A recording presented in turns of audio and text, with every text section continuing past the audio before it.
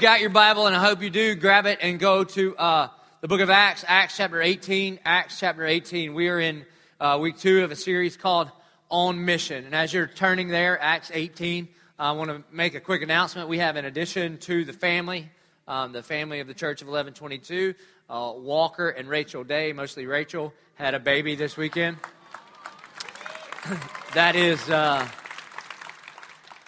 Layla Grace. She weighs 5 pounds, 7 ounces, and that is a keeper, in case you're wondering. That's a keeper, 19 inches long, and Rachel was in labor for 30 hours. There have been wars that took less time than that, but praise God, everybody's happy and healthy, and they are doing great, so just continue to pray for them and lift them up.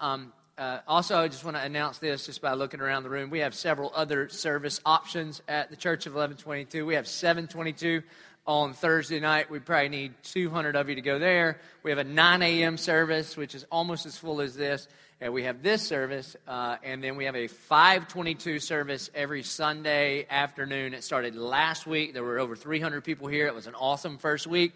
We need a bunch of you to move to Sunday afternoons. It has full kids experience, too. Okay, so for all of you guys, you can sleep in and go to the beach and whatever, and just come sandy. And we also know that football season is starting, praise God. So for those of you that go to the football game, just come with your tailgate breath, all right? It's a movement for all people, so we get it. So just show up with tailgate breath on, and we'll give you a mint, and we'll praise the Lord together. Okay.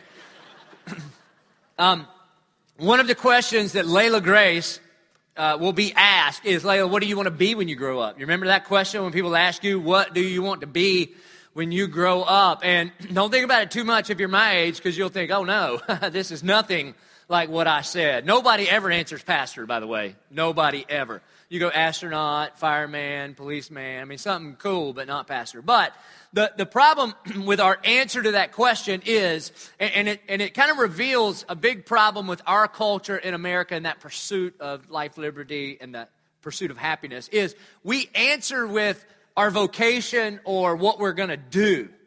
But the question is, what do you want to be?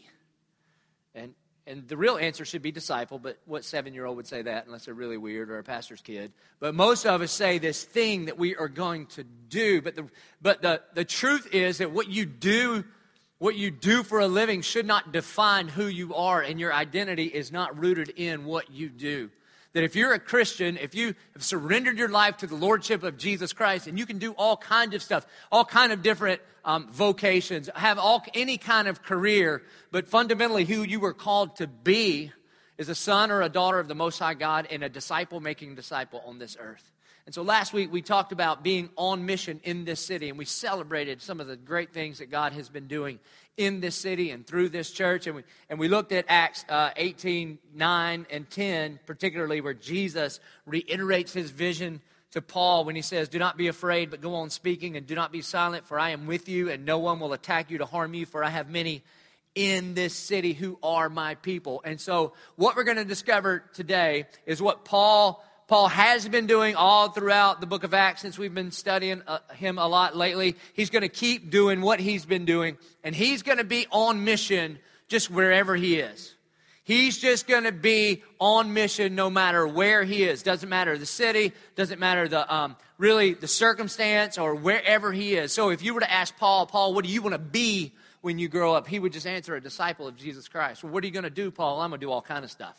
I'm going to preach in synagogues. I'm going to make tents. I'm going to make disciples. I'm going to do all kinds of things. But the person that I'm going to be is a disciple of Jesus. And we're going to talk this afternoon, today, about what it looks like for you to be on mission, really just wherever you are. So Acts 18, beginning in verse 12, it says, when Gallio was proconsul of Achaia, the Jews made a united attack on Paul, and they brought him before the tribunal. Because you remember, he just keeps going to places and he shares the gospel. So now they're going to attack him, and they're going to really make a court case against him. In verse 13, this man is persuading people to worship God contrary to the law. Notice those little words, contrary to the law. In other words, they're basically saying he's not doing it right. He's preaching God, and people are getting saved, and their lives are being transformed, and families are being restored and renewed, and that's great. but he's not doing it right. He's doing it contrary to the law. One of the things that you will notice, particularly in the New Testament, is whenever there is a move of God, religious people will always rise up and oppose a move of God.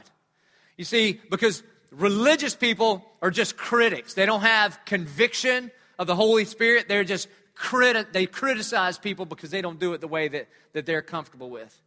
You see, religion is about control. Religion is about, I will control what happens. I'll control the way you meet God. I'll control the way you know God. I'll control what you do. In fact, I'll even control the Word of God, and only holy men like me can read it, and I'll tell you what it says, and that way I have control. But Jesus is about freedom. The Bible says where the Spirit of the Lord is, there is freedom. And let me tell you, one of the defining marks of the Church of 1122 is that this is a place of freedom. That you are free to know Jesus, the way, the truth, and the life, and the only way to the Father. But you're free to know Him however He's wired you to know Him. One of the ways you'll see that work out is even in the different expressions of worship that we have here at the Church of 1122. One of the ways that you guys worship the Lord is, some of you worship kind of like this. And I don't mean to judge you, but I'm going to a little bit. Really, some of you are like, I think they just said sloppy wet kiss. They said that? Now, some of you are brand new to church. You would say that you're not a Christian. Jesus is not your Lord, so you can stand and stare, and I don't blame you. It's probably weird for you, all right? But for those of us that love Jesus, you walked into something kind of intimate, you know? I mean, we just try to glorify God in worship and word around here. And so I'm hoping and praying for those of you that are Christians that are kind of stoically, worshiping in kind of a statue mode, that I'm just praying that something inside of you is just stirring and hallelujahing, and it's just raging on the inside. And that one day it might work its way up to at least move your lips. And the Bible says raise your hands. I don't know if you know that. Pentecostals didn't make that up, right? It's the Holy Spirit inspired the writers of the Bible to say that. And so I'm hoping that one day that'll get there. But I know that some of you, your makeup and you're free to worship God just kind of in a more quiet way. And then some of you people, you need elbow pads and stuff because you're wearing out the people beside you. All right? Don't get next to Mandy Miller on our staff unless you got a duck in worship.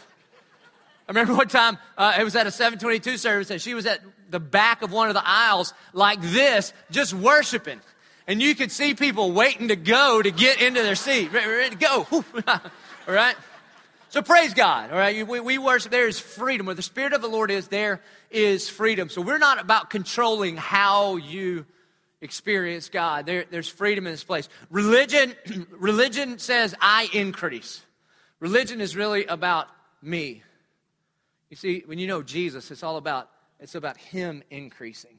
I can remember as a kid getting invited to go to church sometimes with one of my best friends, and we would go to, it was a Southern Baptist church. I can make fun of them because I am one, was one. I'm a recovering Baptist like many of you. And so if you feel like I particularly pick on the Southern Baptist, it's just because that's the one I know the best, all right? And so, come on, we can all make fun. That's why you're here, right? If you're Southern Baptist, praise God. You're not offended. If you were, you wouldn't be here. And so I remember going with my buddy Joey Peel to Sunday school, and they gave out badges for like good behavior in Sunday school. And my friend, he looked like General Patton up in Sunday school. I mean, he got a badge for every good thing that he did. And guess how many badges I had? None. Because they didn't give a fishing badge or a skipping church badge. And so it was all about kind of showing off all your badges there. Religion is about rules. Religion is about rules, and Jesus is about a relationship with Him. And let me tell you, we've all walked down that road of trying to obey the rules, and it is exhausting. And I've told you 100 times, the rules, if you wanted to be a good Christian where I grew up, it was that good Christians don't drink or smoke or chew or date or go with girls who do. Those were the 4 rules. And so that means celibacy for everybody in Dillon, because the prom queen carried a spit cup. You know what I mean? I mean, it was...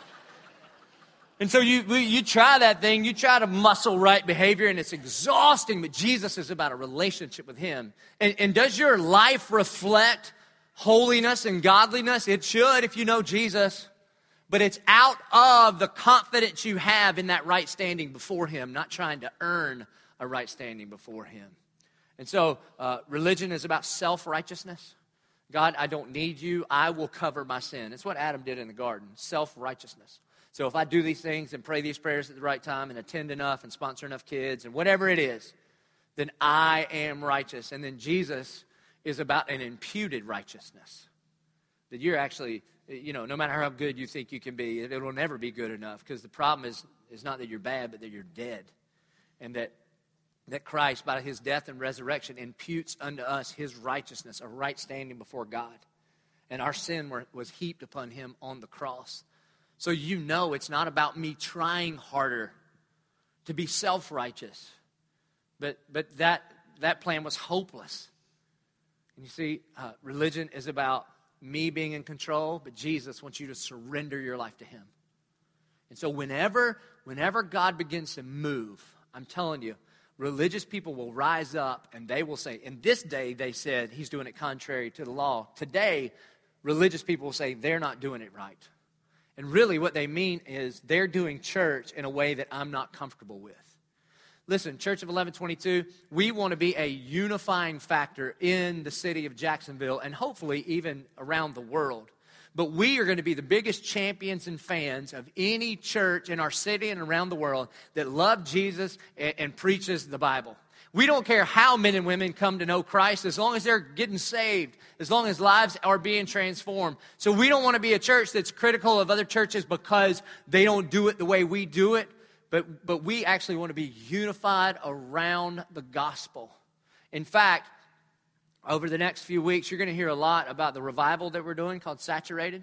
And so we want to be saturated in the Word of God and the presence of God and in the love of God. And from September the 18th through the 22nd, you remember the 23rd is our 1-year anniversary. So on that week, 18th through the 22nd, we're inviting pastors from all over Jacksonville and from churches that do things differently than we do, very differently than we do. But they love Jesus and they preach the Word of God. And we are all gathering here together. It will be Bishop George Davis. It'll be Bishop Van Gaten. It'll be Pastor Stovall Weems, Pastor Jerry Sweat, and myself, all joining together for us as a church to join together and just seek the face of God in revival. And it's just going to be old school revival, all right? There'll be no sawdust, and I'm not wearing a white suit. But other than that, it's just going to be old school revival. And, in fact, we think it's such a big deal that we're going to call our entire church for 21 days before that. So starting on September the 1st, we're going to anybody that's medically able to fast and pray. And you might just want to Google Daniel fast on your way home, and that's what we're going to do. We're going to do a Daniel fast. We'll talk about it a lot more in the ensuing weeks, but we believe a part of what God wants to do here is to not be like this religious group of people that says, hey, they're not doing it right, but that we would actually join hands with our brothers and sisters in Christ that do things a little different than us, and that we would all join together for the sake and the renown of Jesus. Amen? All right, verse 14. But when Paul was about to open his mouth, Gallio said to the Jews, if it were a matter of wrongdoing or vicious crime, O Jews, I would have reason to accept your complaint. But since it is a matter of questions about words and names and your own law, see to it yourself. I refuse to be a judge of these things. And he drove them from the tribunal. So this was a big deal. The proconsul guy says, I'm not even going to listen to this. You guys figured it out yourselves. Verse 17. And they all seized Sosthenes, the ruler of the synagogue, and they beat him in front of the tribunal. But Gallio paid no attention to this. So it sucks to be Sosthenes. All right, that's the only thing it says about this guy in the whole Bible. They get mad. They're trying to stir something up. Their plan doesn't work. So they grab Sosthenes. They beat him up. They go, how about now? And the guy's like, no, sorry, Sosthenes. Now, imagine what Paul's going to do. Don't look ahead. But based on what we know about Paul, he's on trial again for sharing the gospel. A group of religious people gather around and put him on trial. And what's Paul going to do next? He's going to do what he's always been doing. I mean, if any man is on mission, it is Paul. Paul must be the most frustrating man alive if you're opposed to the gospel. You go to Paul and you're like, Paul, we're going to kill you. And he's like, praise God, I'll be face to face with Jesus. Oh, never mind, then we're going to put you in jail. Well, give me a hymn book because I'm going to sing praises and lead all of the guards to Jesus. All right, well, never mind, we'll just leave you alone. Great, I'll plant a church in your city and we'll transform the entire city. What do you do with that guy? I mean, that's just a man who is on mission. So here's what Paul does in 18. After this, Paul stayed many days longer and then took leave of the brothers and set sail for Syria, and with him Priscilla and Aquila. Notice that he's never doing ministry alone. He's always raising up disciple-making disciples. Paul's not interested in converts. He's interested in making disciples. And so he raises up Priscilla and Aquila. And I love this next verse, powerful verse. At Cenchrea, he had cut his hair, for he was under a vow. The Bible would like you to know that Paul gets his hair cut in Cenchrea. What in the world is that even in there for? The guy's in jail and out of jail and planting churches, but his haircut is important enough that Luke would be inspired by the Holy Spirit. Now, why is stuff like that in the Bible? Let me tell you why. Because it's not myth and mythology. It actually happened. It actually happened. Luke is a doctor. He's a detail guy.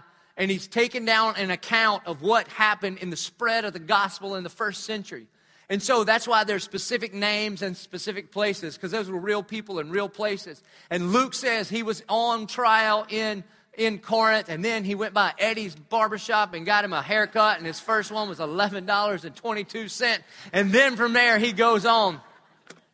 Verse 19, and they came to Ephesus.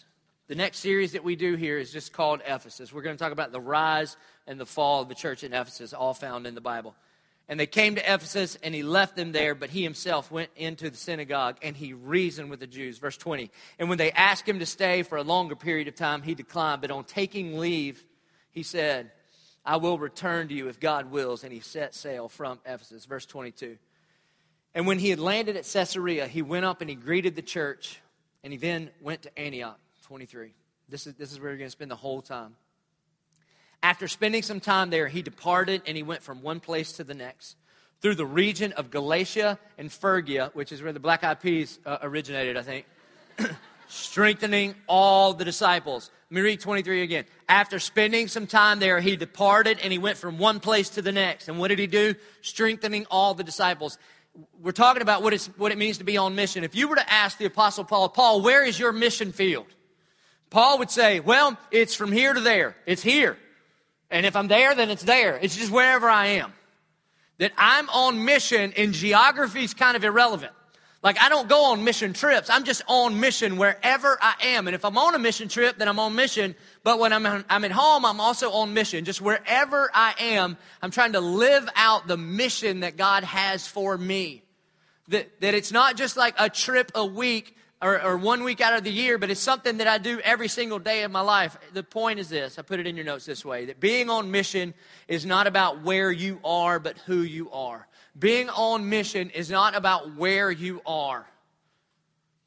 It's about who you are. Instead of missions being something that we think about that you do for 1 week out of the year, or some of you people are like addicted to mission trips and you go on every one that we have, and I know because you give me a letter trying to raise your support. Whew, you don't have to get into Amway or something, make some money to go on all your mission trips. And so, but it's not about just that 1 week. It's just about wherever you are, we are called to be on mission. And so Paul understood this. Paul clearly understood that wherever he was, that's where God had placed him for that time to be on mission. I want to hop all over the Bible and just talk about what it looks like to be on mission wherever you are in your everyday life. Go Matthew chapter 28. Matthew chapter 28. If you're new to Bible study, we're going to hop around for a little bit, so if you can try to keep up, and if you do, praise God. If not, don't worry about it. Matthew chapter 28. Those of you that grew up in church, you know where I'm going, and you feel all prideful now. You probably leaned over and went, Great Commission. All right, so good for you. Matthew 28, 18 to 20. This is Jesus. It's called the Great Commission. This is Jesus gathering. He had about 120 followers right after his resurrection. And so he's lived, he's been crucified, dead, buried, resurrected on the third day. He's been preaching and teaching and eating and hanging out for 40 days with over 500 people. And then this is going to be the last thing he commissions the church to do before he rises into heaven and ascends to be at the right hand of God the Father. Matthew 28, 18, he says this, and Jesus said to them, all authority in heaven and on earth has been given unto me. Now, If you say that you have all authority, it's kind of irrelevant. But if you're the Son of God, born of a virgin, lives a perfect life, they crucify you, you're dead, and then 3 days later, you're not dead anymore, and then you say you have all authority in heaven and earth, and the next thing that you say is going to be super important. Regardless of what it is, everybody can bank on the next thing that he says because all authority in heaven and earth has been given unto him. So if he says, all authority in heaven and earth has been given unto me, the Jags are going to win the Super Bowl, then you can book the hotel room, get your plane tickets, just go ahead and get the tickets because it's happening. And if you go, well, I don't know, then it don't matter because he said, well, he didn't really say it. I wish he would have, but he didn't. But whatever he says next is going to be, it's just going to happen. You can get ready. Verse 19, here it goes. Go, therefore, and make disciples of all nations, baptizing them in the name of the Father and the Son and the Holy Spirit, teaching them to observe all that I have commanded you. And behold, I am with you always to the end of the age. This is known as the Great Commission. This is the mission not only of the church universal, but every individual Christian. This is our mission. The way it plays out could be different, but that's the mission, to make disciples. Now that first word says go. Go. But the go is not the imperative. Make disciples is the imperative. The word go literally means like as you are on the go. Not so much pack up all your stuff and go somewhere, and then when you get there, then you're going to make disciples. But it literally means as you are on the go. Like as you're going to work, and as you're going to school, and as you're going to play whatever you play, and as you're going to the gym, and as you're going on mission trips, and as you are on the go, then what you and I are called and really commanded and commissioned to do is to be making disciples. Now, some of you will begin to think, well, you know what? I'm not qualified to be somebody that lives on mission that's making disciples as I'm on the go because I'm not a very good disciple. Well, I've got good news. Look what Jesus says.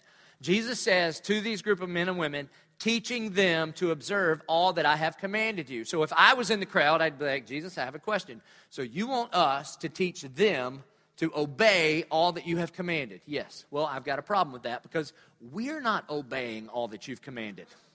I mean, look at your boy Peter, Exhibit A. He's a train wreck.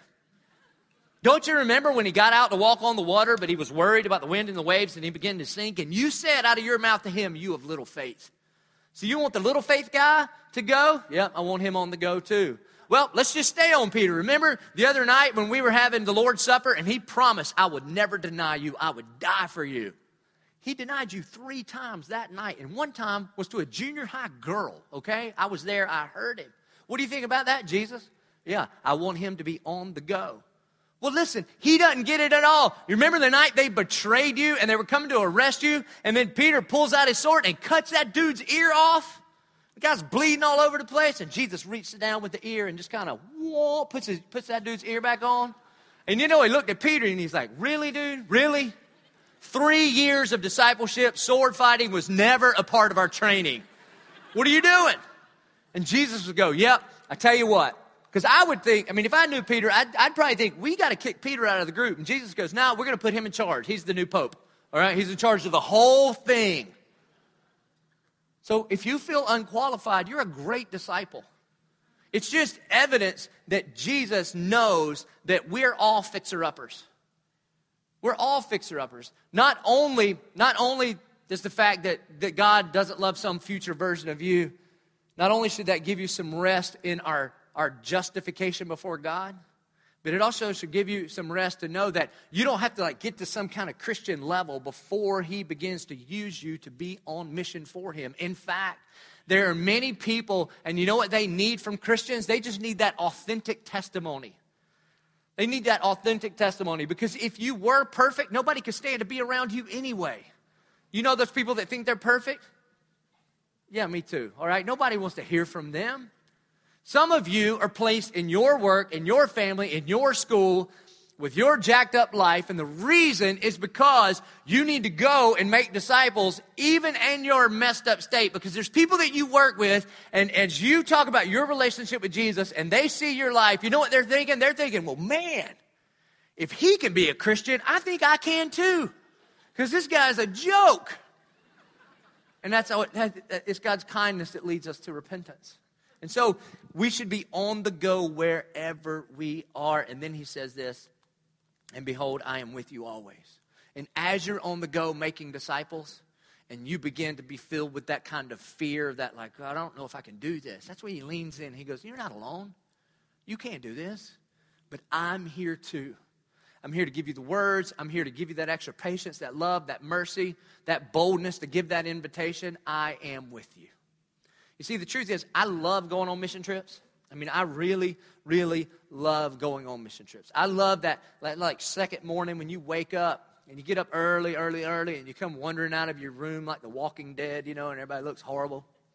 And everybody kind of looking around, and then, you're going to just that sanctified bean juice coffee. You get up there, and then everybody's getting them some coffee. And let me assure you of this. If you go on a mission trip with me, we get good coffee to the glory of God, all right?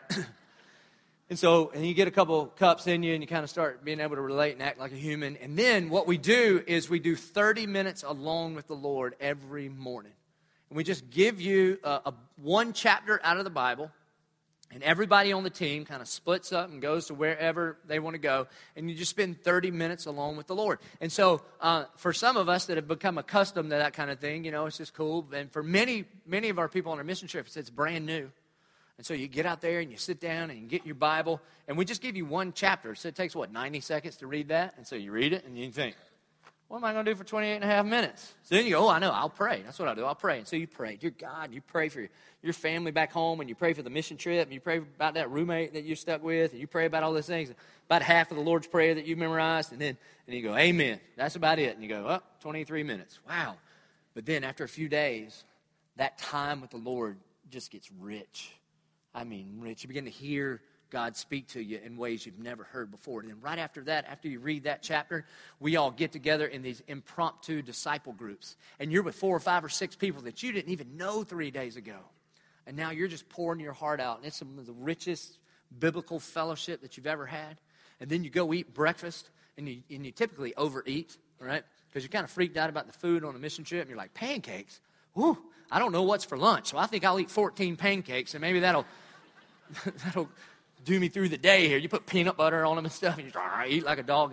And then you go get on a bus or something, and go up these windy, crazy roads, and then you show up on whatever project we're working on, depending on the country and the context. And you might build something or be handing out medicine or door-to-door evangelism or food. I don't know, whatever it is. But you're working alongside some of our people from our church family and some indigenous folks from that church family, and you guys realize your family, and then you begin to connect with some people from that culture, and you just have this new boldness to share your faith in ways you never thought you would share your faith, and you begin to do that. Then you come back for dinner, and you overeat again because you go, spaghetti? How can you mess up spaghetti? And so you just eat a ton of spaghetti because you don't know what's breakfast tomorrow, right? So you eat as much as you can, and then you go to worship that night.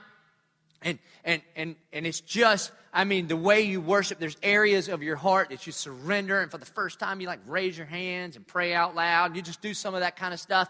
And even though you're exhausted and ready to go to bed, you stay up way too late because these people that you didn't even know who they were when they were getting on the bus earlier that week have now become some of your best friends in the world. And I love going on mission trips. And usually about the 4th day, somebody, it's always a girl, comes up and says, why can't we just stay here? Don't you want to stay here forever? And I go, Lord, no, lady.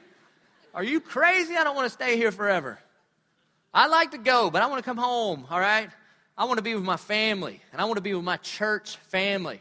And I would like to drink out of the faucet and take a shower with my mouth open and stuff like that, right? I want to come home. God's common grace of AC and things like that.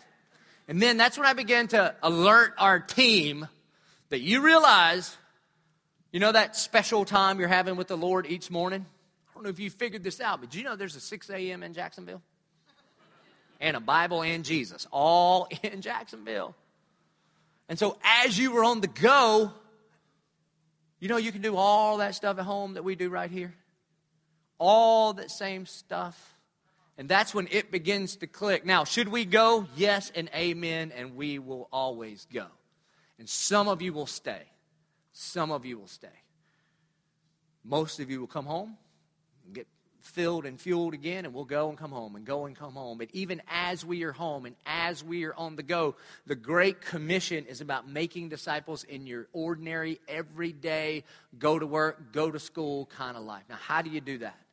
How do you do that? Because when you think missionary, you think people like Trey. Guy on the front row is going, are you going to Africa? All right, looks like little Jesus, all right? So little Jesus up here, he does, just like him. That's what you think. And you think, well, I can't be little Jesus. I work at the bank. So what do? Go to Psalm 139. Psalm 139. Psalm 139, 13. And let me just say this. These verses, I preach on them. I mention them often. They're not just for girls. All right, fellas? These verses are also for us. Now, I think they have a special place in the lives of females today because of where we live. Because it is a tough time to be a girl. Not that I've been one, but I live with two at my house. And we live in a culture that says if you're not beautiful, that you're not lovable. And beauty is defined like on the magazines. And those girls without computer enhancement can't even live up to their own images. And so you're getting bombarded with that. So I would encourage you to memorize. Every girl in here should memorize Psalm 139:14. You should write it on your mirror. You should read it every single day. And even if you don't feel fearfully and wonderfully made, you would proclaim the truth of God and pray that by the power of the Holy Spirit that your feelings catch up with the truth. But, fellas, these verses are for us too, okay? I know it talks about knitting and wombs and stuff, and that kind of makes us feel weird. But listen. He says, for you formed my inward parts, you knitted me together in my mother's womb. I praise you, for I am fearfully and wonderfully made. Wonderful are your works. My soul knows it very well. My frame was not hidden from you when I was being made in secret, intricately woven in the depths of the earth. Your eyes saw my unformed substance. In your book were written, every one of them, the days that were formed for me, when as yet there was none of them. What Psalm 139 is teaching us, and I hope you know this, is that do you know that you and I were put together on purpose? That we were put together on purpose. That you are not an accident. There are accidental parents, but there are no accidental children. And the way you were formed was on purpose by God. That some of you are tall, and some of you are short, and some of you are thin, and some of you are not. And some of that is just how God wove you together in your mother's womb. And not just your physical being, but also he says there was some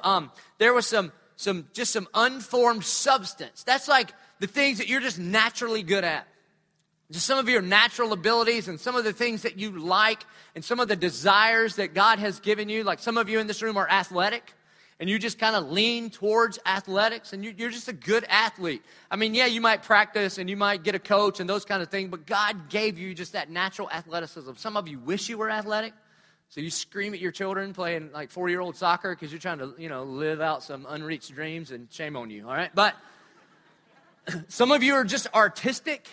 Some of you are just artistic, and you can just have these images in your mind and draw them or paint them, and it's beautiful. I can't at all. I cannot at all. Barely stick figures. Some of you are great singers, and some of you are not at all. Let me tell you, if you're a poor singer and you want to be a great worshiper, you should sit down front with me, because you can sing as loud as you want, and nobody can hear you, and you don't mess anybody else up. We ought to get all the good singers in the back, because the people in the back don't sing as loud, and you can help them out. And then all the poor singers should sit up front with me, and we can just belt it out, make a joyful noise. It's terrible, all right? It is terrible. And I know it is. I can hear who's sitting next to me, and I think, whoa, they're as bad as I am. Praise the Lord, all right? But that's why I'm not in the band. I don't even know if that last song was planned, because that's the first time the Sloppy Wet Kiss song. But did you see how Ben just starts going? And then the whole band, was it planned, producers? No, okay. So Ben's like, all right, I ain't done. I'm going to do one more. And that's not, they didn't rehearse it or any of that. And you see how everybody can just go? You see, God gave all those guys and girls just that innate ability. And now they had to work on it, and they have to hone their craft. But it's God who has put you together on purpose. Do you understand that? Put you together on purpose. And you didn't choose to do those things. It's not like you knocked on the womb and were like, hey, can I order 6'9", please, because I want to be a basketball player? No. So don't be silly and try to take all the credit for what the Lord has done in you either. The place I see this happen more than anywhere else is the NBA. You guys watch the NBA? Not me either. But when they're on SportsCenter, here's what I noticed. That when somebody in the NBA dunks, he shouldn't be able to cheer for that. He goes up and dunks, and then he's going down the court like, look at me. I'm like, dude, you're gigantor, all right?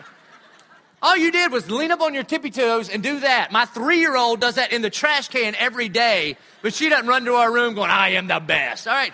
The Lord made you a giant, praise God, all right? Praise God. Make a free throw, then we might cheer for you. That's what I'm talking about. Well, the same thing is true with you. You were put together on purpose. That God gave you abilities and wants and desires. But here's what Psalm 139 tells us. But it's for Him. And that God has marked out your days. And if you begin to think of Psalm 139 in light of the Great Commission, that you are to go and to make disciples, and a part of the way that God put you together is that you, as you were on the go to make disciples, you're going to do it in the way He put you together. So like the way God put me together, I've always been a storyteller. My whole life, when I was a little kid, I've always been the storyteller. If we had a common story in the group and somebody started to tell the story, somebody would be like, shut up, Joby, you tell the story. Tell them about the time. And I would. There we were. You know, that kind of deal. And I'd never let the truth get in the way of a really good story. And I would just tell stories. And I've always been very aggressive, very aggressive. It's probably why I did play sports. I wasn't super athletic. But my favorite sports were contact sports where I could make other people bleed. Those were my favorite sports. Continue to be to this day. I was always a leader. I could just get groups of people to do the thing I wanted them to do. So I rarely got in trouble alone. There was usually like a whole neighborhood thing going on. And that's how I was put together. Very aggressive. Always talking. Always questioning status quo. I was always the person to say, hey, is that the best way? Are you sure? I'm pretty sure I've got this figured out better than you. Let's go in my direction. That's just kind of how I was. Now, here's the thing. As I look back on the way God formed me and knit me together and set out for me the days for Him, now that makes a pretty good gift mix if you're going to be a church planter and the lead pastor of a church. Doesn't work out so great for a 7th grader. Okay? Question authority, very aggressive, great storyteller, can lead lots of people. So the thing that I spent lots and lots of time in detention for as a 7th grader and an 8th grader, now those are the very things that God uses for us to do this together. So what about you? How has God shaped you and formed you? John Eldredge, in his book, Wild at Heart, when he's talking about how to figure out what God's will is for your life, particularly when you're thinking about, vocation and career, he says, the question to ask is not, what does this world need? But what makes me come alive? Because what this world needs is for us to come alive. And see, that's what Psalm 139 is about. You see, I thought falsely as a teenager, if I surrender my life to the Lord, He's just going to make me do stuff that I don't want to do. Well, in fact, you'll never find freedom like you do in Christ to be the you that He created you to be. Paul tells Timothy in 2 Timothy chapter 4, fulfill your ministry. So to be on mission as you go doesn't mean that we all quit our jobs and join a commune, or we all quit our jobs and we all become international missionaries, or everybody quits their job and comes to the church. That would be a travesty. But that you would be the person that He created you to be. And some of you love art, and some of you love athletics, and some of you love business, and some of you love math, right? I don't know why you would. But that's not your fault. God made you like that, okay? And so as you begin to understand that as you are on the go, wherever you are, and as you begin to understand that God is the one that put you together on purpose, and as you're on the go, we're called to make disciples the way He created you with your gifts and aptitudes. Now go to Acts chapter 17. We covered it a couple weeks ago. I ran through this part in Acts 17 because I knew this sermon was coming up. I'm just going to read pieces of it, okay? So it looks like I'm jumping around. I'm going to read half of 24, half of 25, half of 26, and 7. Here we go. So Acts 17, 24, it says, the God who made the world and everything in it, skip down to the back half of 25, He Himself gives to all mankind life and breath and everything. Verse 26, having determined allotted periods and the boundaries of their dwelling place, that they should seek God and perhaps feel their way toward him and find him, yet he is actually not far from each of us. So what he's saying here is that God made the world and everything in it. God designed you and gave you life and breath, but God also determined allotted periods and boundaries of your dwelling place. So the reason that you live in Jacksonville, the reason that you're a student at UNF, the reason that you have your job and work where you work is because Jesus commanded you that as you are on the go, you make disciples wherever you are. And then Psalm 139 tells us that God put you together on purpose. And that has a lot to do with why you do what you do. And the reason that you work at your company and live in your neighborhood and have the hobbies you have and all of those things is because God designed you that way. And when you begin to see your life as a life on mission, then you begin to see through the lens that God created you to see. And so when you go to school, you can begin to see it as a mission field as opposed to like torture from the government, okay? And you can begin to see it that way. And you can begin to see your cubicle not as a curse, but as a calling that God has established you in that place. Why? So that others might seek him and find him because he's not far off. And the reason he's not far off is because he put you there. And so, folks, that's what it means to be on mission. However God put you together in whatever place he has placed you. And I hope and I pray that your identity is not in your vocation and what you do. Because I'm just telling you, it's a trap and it's a wasted life. If you work just to try to produce whatever that thing is that work is telling you that you need to produce, I mean, you realize that one day you're going to retire from that, right?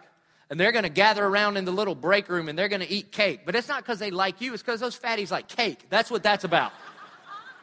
So they get a cake for everything. And then, a few years later, you're going to die. And they're not going to name anything at your company over you. And 3 years after you're dead, they're not going to be talking about, man, remember Ted? He was amazing. No. They're going to paint you up like a clown, put you in a box, throw dirt in your face, go back to the church, eat potato salad, and talk about how great you looked. Oh, didn't he look natural? No, he looked dead, all right? That's what they're going to do. Is that too far? It's going to happen. So you're going to spend your life in that? Absolutely not. I hope not. I hope you realize you've been called to such a greater mission. Now, that doesn't mean be lazy in your job. Are you kidding me? Christians ought to be the hardest working people on the planet. Christians ought to be the best students in the planet. Because we're not working for our boss, we're working for the Lord.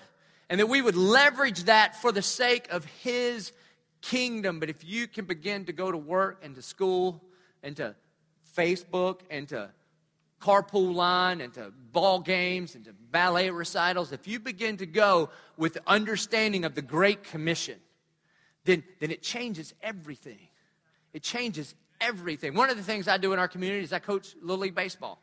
All right, I coach Little League Baseball. And I know it's not a big deal to you, but you're not the returning champions, all right? So we are. Now, but honestly, it has very little to do with baseball. It has a lot to do because I love my son. It has a lot to do with me just being plugged into our community.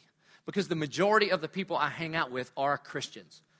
If you're going to be on our staff, the first question is, have you surrendered your life to Jesus? No? Well, then you can't have a job here. Okay, so the majority of the people that I spend most of my time with, they already know Jesus. And so I want to, as I'm coaching Little League Baseball, I'm on mission.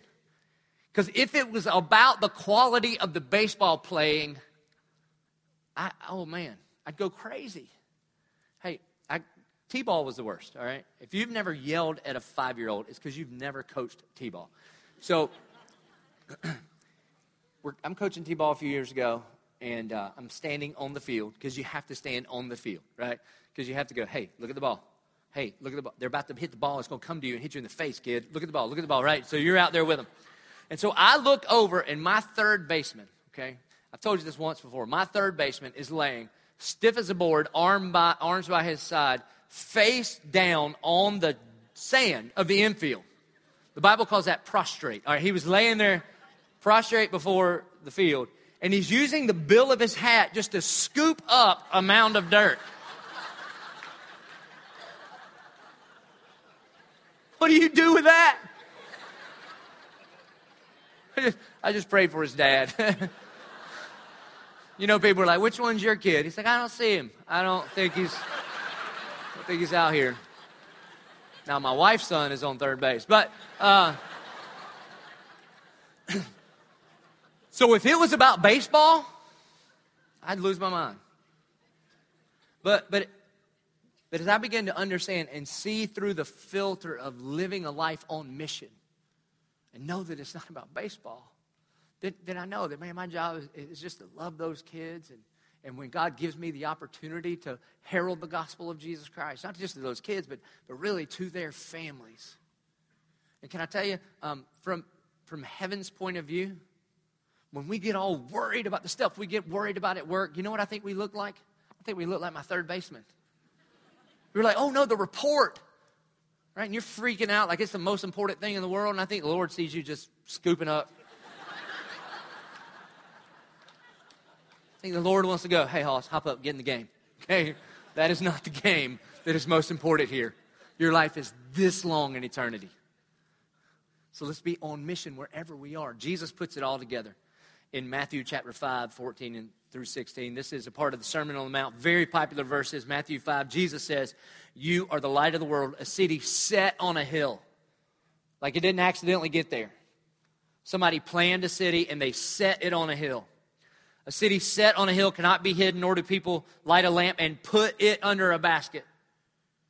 But they put it on a stand, and it gives light to all the house. In the same way, let your light shine before others, so that they may see your good works and give glory to your Father who is in heaven. So this week, folks, and for the rest of our life, if you know Jesus, you were called and commanded to live on mission.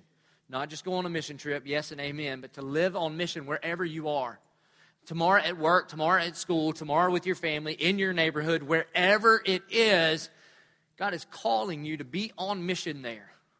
Now, some of you have been disobedient to God's call in your life, and you need to quit there and go do something else. But that's probably the minority of people in this room. Most of you, God has put you together and placed you, set you like a city on a hill. And it's time to go there and be on mission. A few months ago, when we took a mission trip to Jamaica, a few of us went early. And to get things set up, buy construction supplies and medicines and all kind of stuff. And so we're flying through Miami. So we go to Miami. We have this long layover. And we're in Miami. And one of the guys that I'm with, there's just me and two guys from the church. And he's got like a platinum card of something, you know, and you can go in one of those special rooms in the airport. Oh, I just realized like this last year that they have those rooms in the airport. Now, I know all you hoity-toities, you've been sitting in them for years, but I've just been sitting in the regular uncomfortable benches. And so when I walked into the Admirals Club, I was like, what is this special land of Oz that we are in, all right? And it was amazing. I was like, free pretzels, you know, I was eating them and just taking apples. Like, you can get as many of these as you want because I was gearing up for the mission trip, all right? And so I'm sure I was embarrassing my friends, but then after I get all my apples and pretzels, I'm kind of just sitting there, and this guy walks by, and one of my buddies kind of kicks me. He's like, that's Mel Gibson. And I look up, and it's Mel Gibson. And Mel Gibson walks by and just kind of leans on the wall. I mean, he's 20 feet from me, maybe. And I'm just looking at him like, that is the Passion of the Christ, Braveheart, Mel Gibson.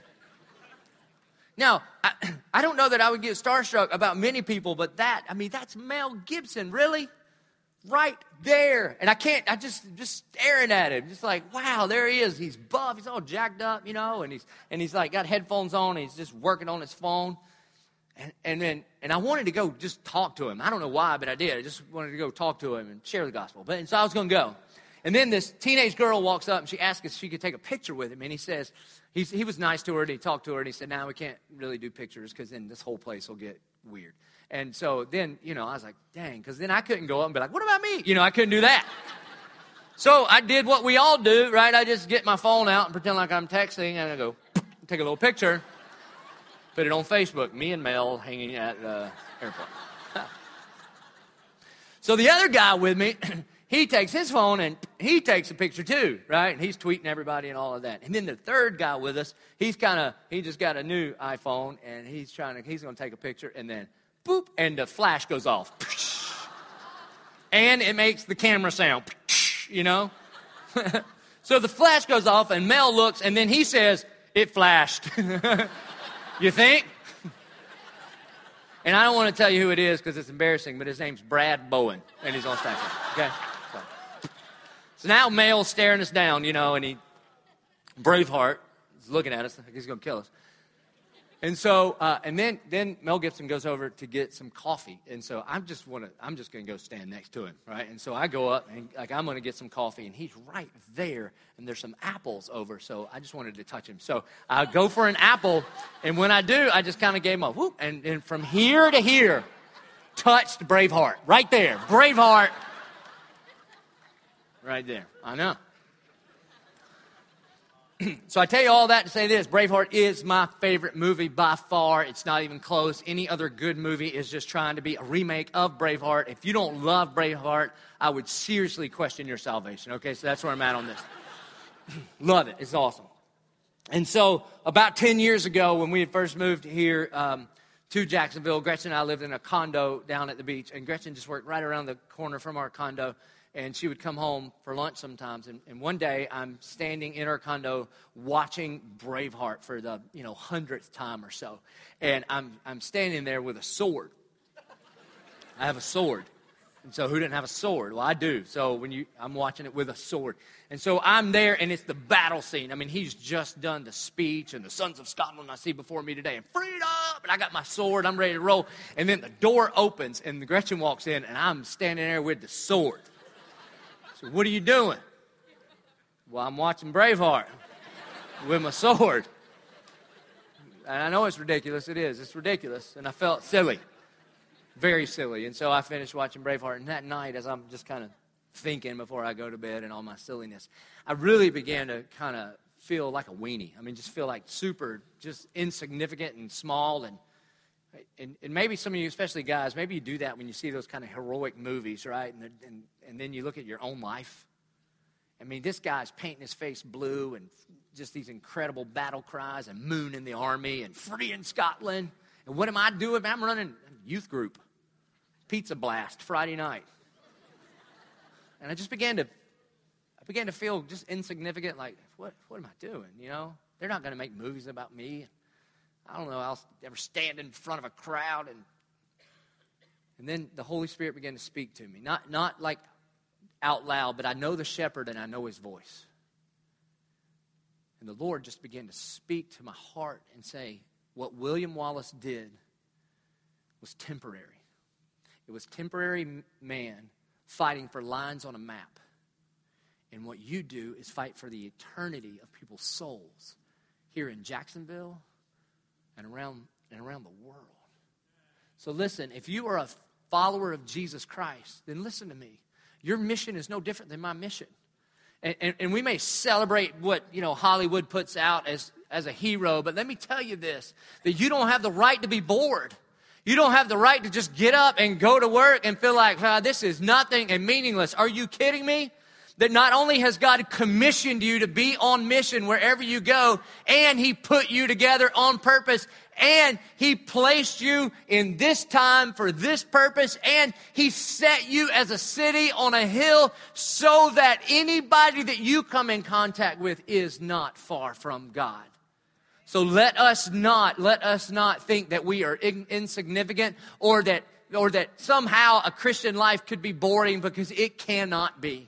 That you and I have been called and formed and created and commissioned to be on mission for Christ. And what William Wallace did was awesome, but it was temporary. It was temporary. It was temporary. And if tomorrow morning when you get up to be on mission in your school, in your neighborhood, in your family, wherever it is, and if you live your life on mission, that God could use you to make a difference in eternity. And in fact, the reason that you're here today is because somebody in your life realized that they were on mission from God. Would you please stand and pray with me? Our good and gracious Heavenly Father, Lord, I thank you for every man, every woman, every student in this place. God, I pray, Holy Spirit, that you would speak into their lives. Lord, I pray for our students going to middle school and high school tomorrow. God, I pray for our college students. Lord, I pray for our businessmen and women. God, I pray for the firefighters and the policemen and the teachers. God, I pray for the stay-at-home mom. Lord, whatever it is, whatever that thing is you've called us to do, God, the context is not nearly as important as the content of our heart that you have called us, that as we are on the go, that we would be making disciples. So God, would you give us your lenses by which we see this world? God, we repent if we've ever as a Christian said that we're bored. Because if we have, God, we've taken our eyes off the cross and the Great Commission. And so, God, I pray that you would renew our spirit this week as we go on mission in schools and in universities, in homes and in neighborhoods, in office complexes and truck stops. God, wherever it is that you have placed us for your kingdom and not ours. And then, God, we praise you for the joy that we have when we join our Lord in being on mission. We pray it in Jesus' name. Amen. Hey, we connect. I mean, we respond to the gospel in lots of different ways. We're going to all sing together.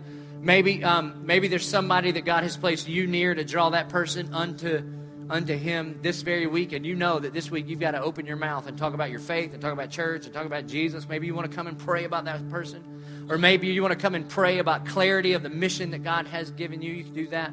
We also respond by bringing our tithes and offerings to the boxes all around the sides of the room or the giving kiosk here in the back, and then we join our voices together and respond to the gospel by singing praise unto him. Let us respond.